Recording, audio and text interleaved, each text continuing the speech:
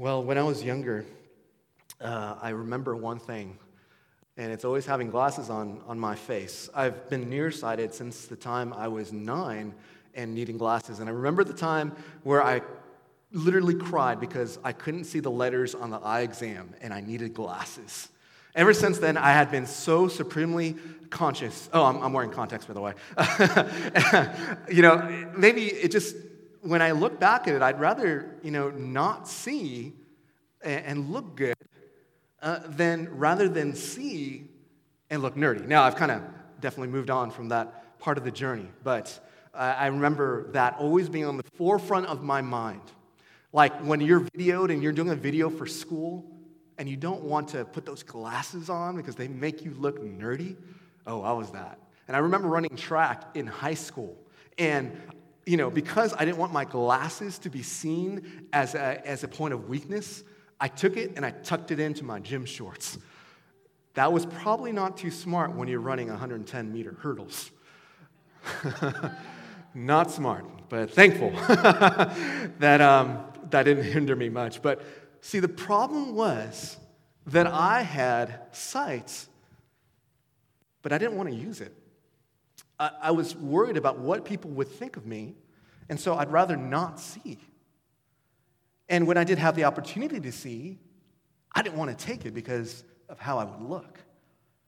And in our passage today of Scripture, we're going to see that there is a problem with sight. Those who have sight can't see who Jesus really is. They are concerned with how they're going to look. They are concerned that they're going to lose power. They were concerned that people would view them as weak for trusting this itinerant preacher from a nobody town named Jesus. They proudly refused to see Jesus as God. And then there were those who didn't have sight, but they could see. They didn't care how they looked to others because they saw Jesus for who he was. And this struggle is not unlike our struggle. You may see God's work all around you, but sometimes your sight can be a problem. It can lead you to be physically seeing, right, with your eyes, but spiritually blind. And you'll see also that there's 2 men who were blind, but yet they were able to see with astounding clarity. We're going to see that. 2 examples of how our sight can impede us in our passage today. So I invite you to keep your fingers on Matthew chapter 9, verse 27 to 34. And as Jesus passed on from there, 2 blind men followed him, crying aloud, "Have mercy on us, Son of David." When he entered the house, the blind men came to him, and Jesus said to them, "Do you believe that I am able to do this?" They said to him, "Yes, Lord." Then he touched their eyes, saying, "According to your faith, be it done to you." And their eyes were opened. And Jesus sternly warned them, "See that no one knows about it." But they went away and spread his fame through all the district. We're entering into great drama, heightening drama between Jesus and the Pharisees, the religious leaders, the religious authorities at their time.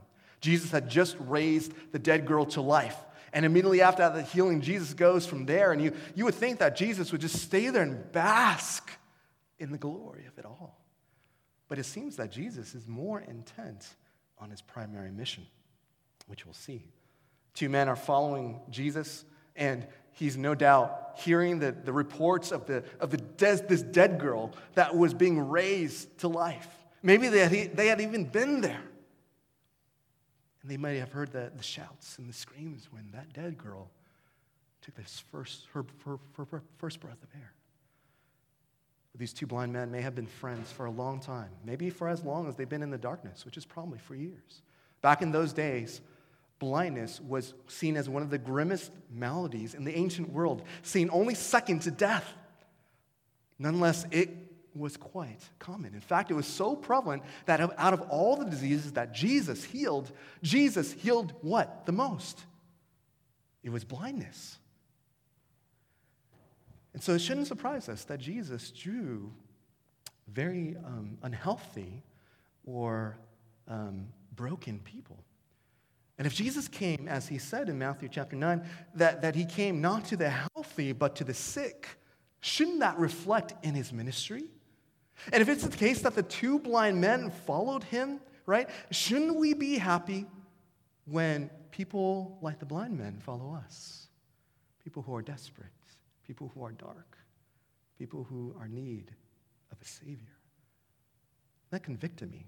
Because so often when I run across people that I may or may not like, or maybe they've had some things going on with them, that they're not pleasant to be around, my tendency is to ignore, to turn a deaf ear and a blind eye and say, I don't see them. Yet Jesus shows he has a special compassion for all, but especially for those who are lonely, the sick, the drunkard, the mentally ill, and in this case, those who are perpetually in the dark. And so we have to ask ourselves, Hope Body and friends, are there anyone following us who are in the dark because they see light in us? If so, maybe we need to update and look back into whether we are walking in the light as we claim. Well, back to the story. It was these same blind men who had more spiritual sight than anyone that day. They cried out with these loud screams, "Have mercy on me, Son of David."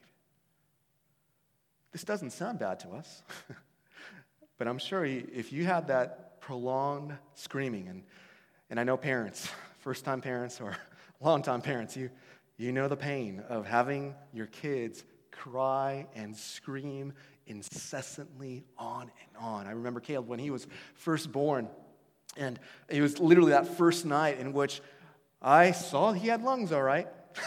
God blessed him with lungs, and he cried all night so bad that the nurses came in. They're like, can we give you a break?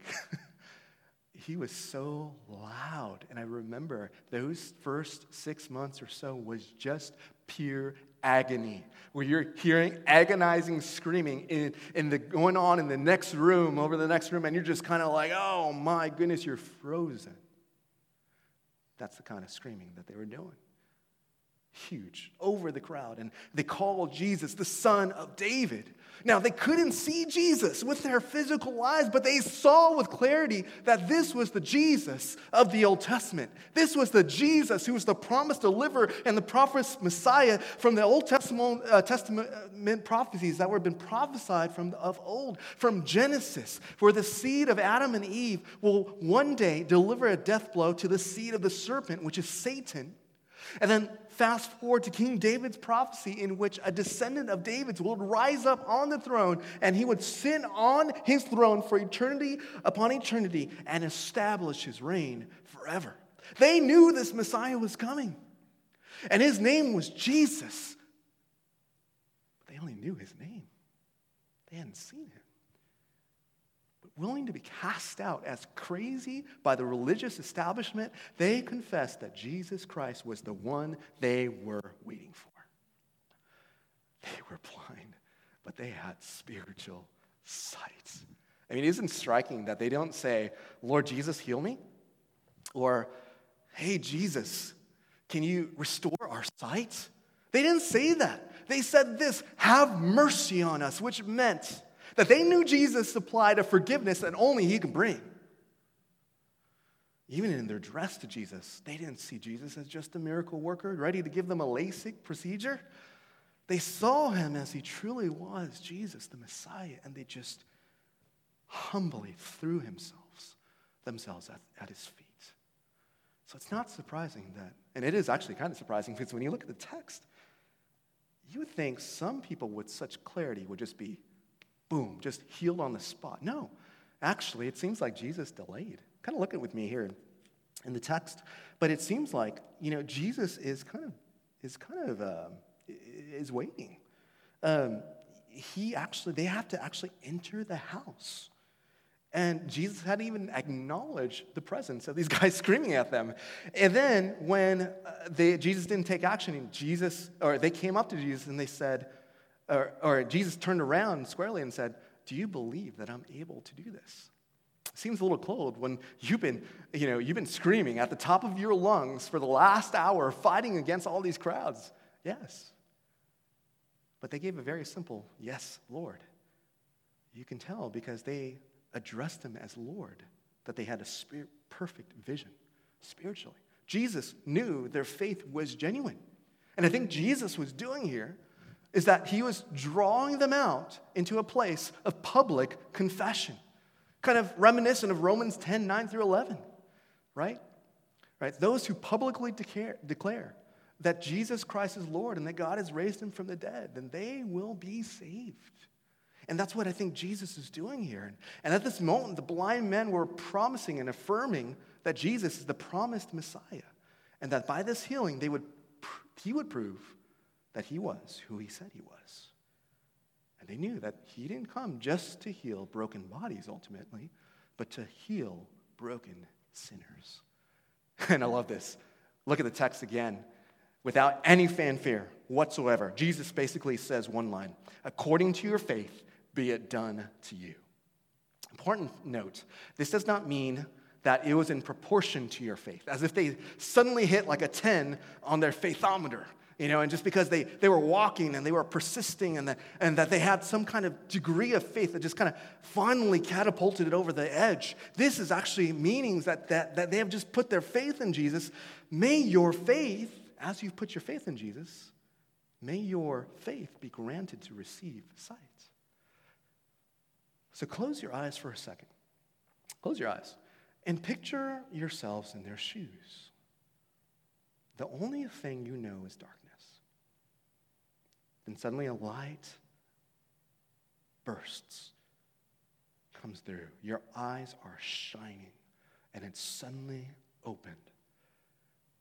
And you're flooded with a strange glow, and it's light. And immediately Jesus' face appears before you. It's not unlike anything you've ever seen before and ever hoped to be, but you've seen Jesus and you know that you're looking into the Messiah. And yet his face is stern, and he tells you this: see that no one knows about it. You can open your eyes. Why would Jesus say that? Was it truly because he wanted the blind men to never share about what had happened to him and pretend it never happened? No. If you're blind and then you're suddenly walking around and you're not walking around with a guide or with a cane, of course, people are going to be like, man, something big has happened to you. You're going to tell me about it? More likely, it's probably that Jesus, he just didn't want to stir up the crowds prematurely. This is a secrecy motif. And you ask why? Well, this was called what theologians call the messianic secret. And we see this theme in chapter 8, verse 4, and chapter 12, verse 16, and chapter 16 and 20 when Peter finally acknowledges Jesus as the Christ. It was just this, that Jesus did not want to keep his identity revealed until the fullness of time, so that it would not shortcut or short-circuit his real mission to be broadcast to the nations, that he was going to come to bring forgiveness of sin. It was to make sure that the crowds don't get the wrong idea, and miracles, as good as they are, will confirm Jesus as the King and Messiah, but he didn't want them to focus on the miracles only. Nor did he want them to think that he was a political king and that he wanted to be crowned as King of Israel in a political sense. It was to focus that Jesus' primary mission is that he came to forgive sin and to reconcile people with God. If you just got healed, though, and you had not seen for the entirety of your life, would you listen? To be honest, I'm not sure if I would listen. I'm probably with the blind men that I'd be really happy to break with the news and be the first one to break with that. And I'm kind of with the blind men. They're like, hey guys, you went away and you spread his fame throughout all the district. You thought you were doing a privilege or a blessing to Jesus. But here's the surprising thing, though. Well, we talked about how miracles here are a confirmation of Jesus' divinity and his identity. And we're excited about God moving in a powerful way. Just today, as he moved in the first century scriptures, we are excited to see that he's the same God that moves today. And we might be tempted to see this as a classic textbook case of, oh man, well, your life has been changed, so, this is a story on how to evangelize. We have to realize this, that these two men disobeyed Jesus. They had just gotten done with saying, Lord, we believe, but when it came to an somewhat easy command to not tell anybody about it, their sight didn't guarantee obedience. Their faith was immature. They were so amazed that they received sight, they did whatever they felt they wanted to do. And as understandable as it is, it was wrong. And even though they celebrated Jesus throughout their district, this contributed to the opposition growing among the religious leaders. And the undue intention could have completely just taken out Jesus' ultimate mission to die on the cross for sinners. And so what we see is that sight doesn't guarantee obedience. That's why I think Jesus, in the text, it says he was stern, or he told them sternly, and also he was on the move. Let's take a look at our second part. A second story in verse 32 to 34. As they were going away, behold, a demon-oppressed man who was mute was brought to him. And when the demon had been cast out, the mute man spoke. And the crowds marveled, saying, never was anything like this seen in Israel. But the Pharisees said, he cast out demons by the prince of demons. One of the maybe just handful of times in which I have dealt with a demonized man was a few years ago. And it was actually in my church office in my former church. And I had some training in seminary. But I wouldn't say I had a lot of spiritual tools in the tool belt. If any case, I actually think when that happened, I think I was kind of hit with oh man, what do I do? Lord Jesus, help me. And I had no idea kind of really how to do, but I just said, God, please help me. I need your help. And I think I just dived in. And you could really tell that the satanic oppression was really preventing this guy from speaking, because before, when I first met him, we were cleaning out his house because it had been damaged in Harvey. And he was just like a total, outgoing, talkative guy, but a complete change just came over him. In my office, he was like mute. He was like almost to a whisper. I could not even hear him. And it was almost like I had to lean forward to kind of figure out what he was saying. And then, as I was praying for him, it just seemed like the demonization was just restraining him from speaking. And this is like what was going on with this demonized man. This word demonizomai means that he was suffering from demon oppression. He was being demonized. The demon was making this man totally mute. So when this man is brought to him, it's incredible to me that all that is said is this. And when the demon was cast out, then the mute man spoke. Isn't that kind of funny? It's like, man, if you wanted more details on the subject of demon exorcism, that's where you want to get it, right? Like, Jesus, what did you say? And Jesus, what did you do? And Jesus, how did you cast out this demon? And did he levitate and all that kind of stuff? And you're just kind of like, whoa. And it's just written in a very about it form. Like, hey, when the demon was cast out, it was more important almost that the mute man spoke, right? But I think it shows God's supernatural work. And the crowd's tongues were just hanging open. For the first two blind men, now this. The dead are raised, the blind are healed, the mute speak. This is perfectly in tune with the Old Testament. This is the Messiah that we've been waiting for. That's why they exclaimed, nothing like this has ever been seen in Israel. But then sight doesn't guarantee belief. These people were witness to the great miracles of their generation. These were unprecedented acts in Israel and indeed all of history. If you have the opportunity to lay eyes on a healing like that, yet the crowd would just marveled because they were just overcome with awe, blown away,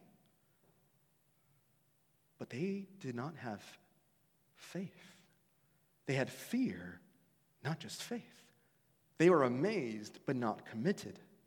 And their amazement did not give them any traction of faith in their hearts. And that's a scary thing, because you can come face to face with the power of Almighty God, and you can see Jesus heal people with your physical eyes. But that does not guarantee that you're going to submit to Him. You may be nearly taken out in a car accident, and you miraculously survive and leave the doctors scratching their heads, and you have been saved from a car crash. But does that mean you're being saved from sin? Sadly, no. You're saved from sin when you submit to Jesus Christ as Lord. Now, don't get me wrong. I think we should be praying for miracles. Oh, we want to see that. We want to see that as elders, pastors, and just people who are walking with Jesus. We want to see powerful works of the living God. I know that in home groups the other day, I was so encouraged because somebody was sharing their story of a miraculous healing that happened in their life. Seeing miracles definitely strengthen our faith, but they don't substitute for our faith. Miracles, they don't guarantee belief, but they help us gravitate toward belief. And we're called to put our faith in Jesus Christ ultimately. However, the Pharisees' response gives an ominous tone, as you see here, as the miracles did not govern their response, the crowd's belief and commitment to Jesus, so too with the Pharisees. You know what they did? They basically just said, explained it away. They refused to see that God can work through this way, through this person, and their sight led to unbelief, because they thought they were protecting the church and also the people themselves. In reality, they were leading people to eternal destruction. I mean, have you ever been in a situation where you explain things away when it was clearly the work of God? And I remember a time in which somebody spoke to me, and she had a word for me, and she said, don't put God in a box. And I was polite at that time, but I sneered in my mind. I'm like, who is she that she said this to me? And I reasoned this lady probably fell into some theological error. I explained away the power of God when in truth and reality, I probably needed to hear it. And God needed to humble my pride. And that's the problem with physical sight. Physical sight can only go as far as that. We are spiritually nearsighted, and in 21st century American, we are also prone to a naturalistic worldview that denies the work of the supernatural. It scoffs at the existence of things like miracles because we only see and believe what our eyes can see and test and our hands can touch. So what guarantees obedience and faith? Well, ultimately, it's the power of God that guarantees faith and obedience. Seeing Jesus as who he is, as not just a miracle worker, but the messianic Savior. And then with all of our lives, responding to his infinite worth. Because you see, the Bible tells the story of all man's stories in that we were once designed with a perfect design relationship with God. But we sinned and we messed up that relationship with God, bringing eternal separation between us and God and us and others. And there was this huge chasm that we could not cross. And only to his laws and his good commands, and he stepped into death and he exchanged our lives for his. Our sins were forgiven, and it's forgiven by our trust in Jesus. And see, it is responding to that miracle in faith, in worship, and gratitude that guarantees our faith and obedience.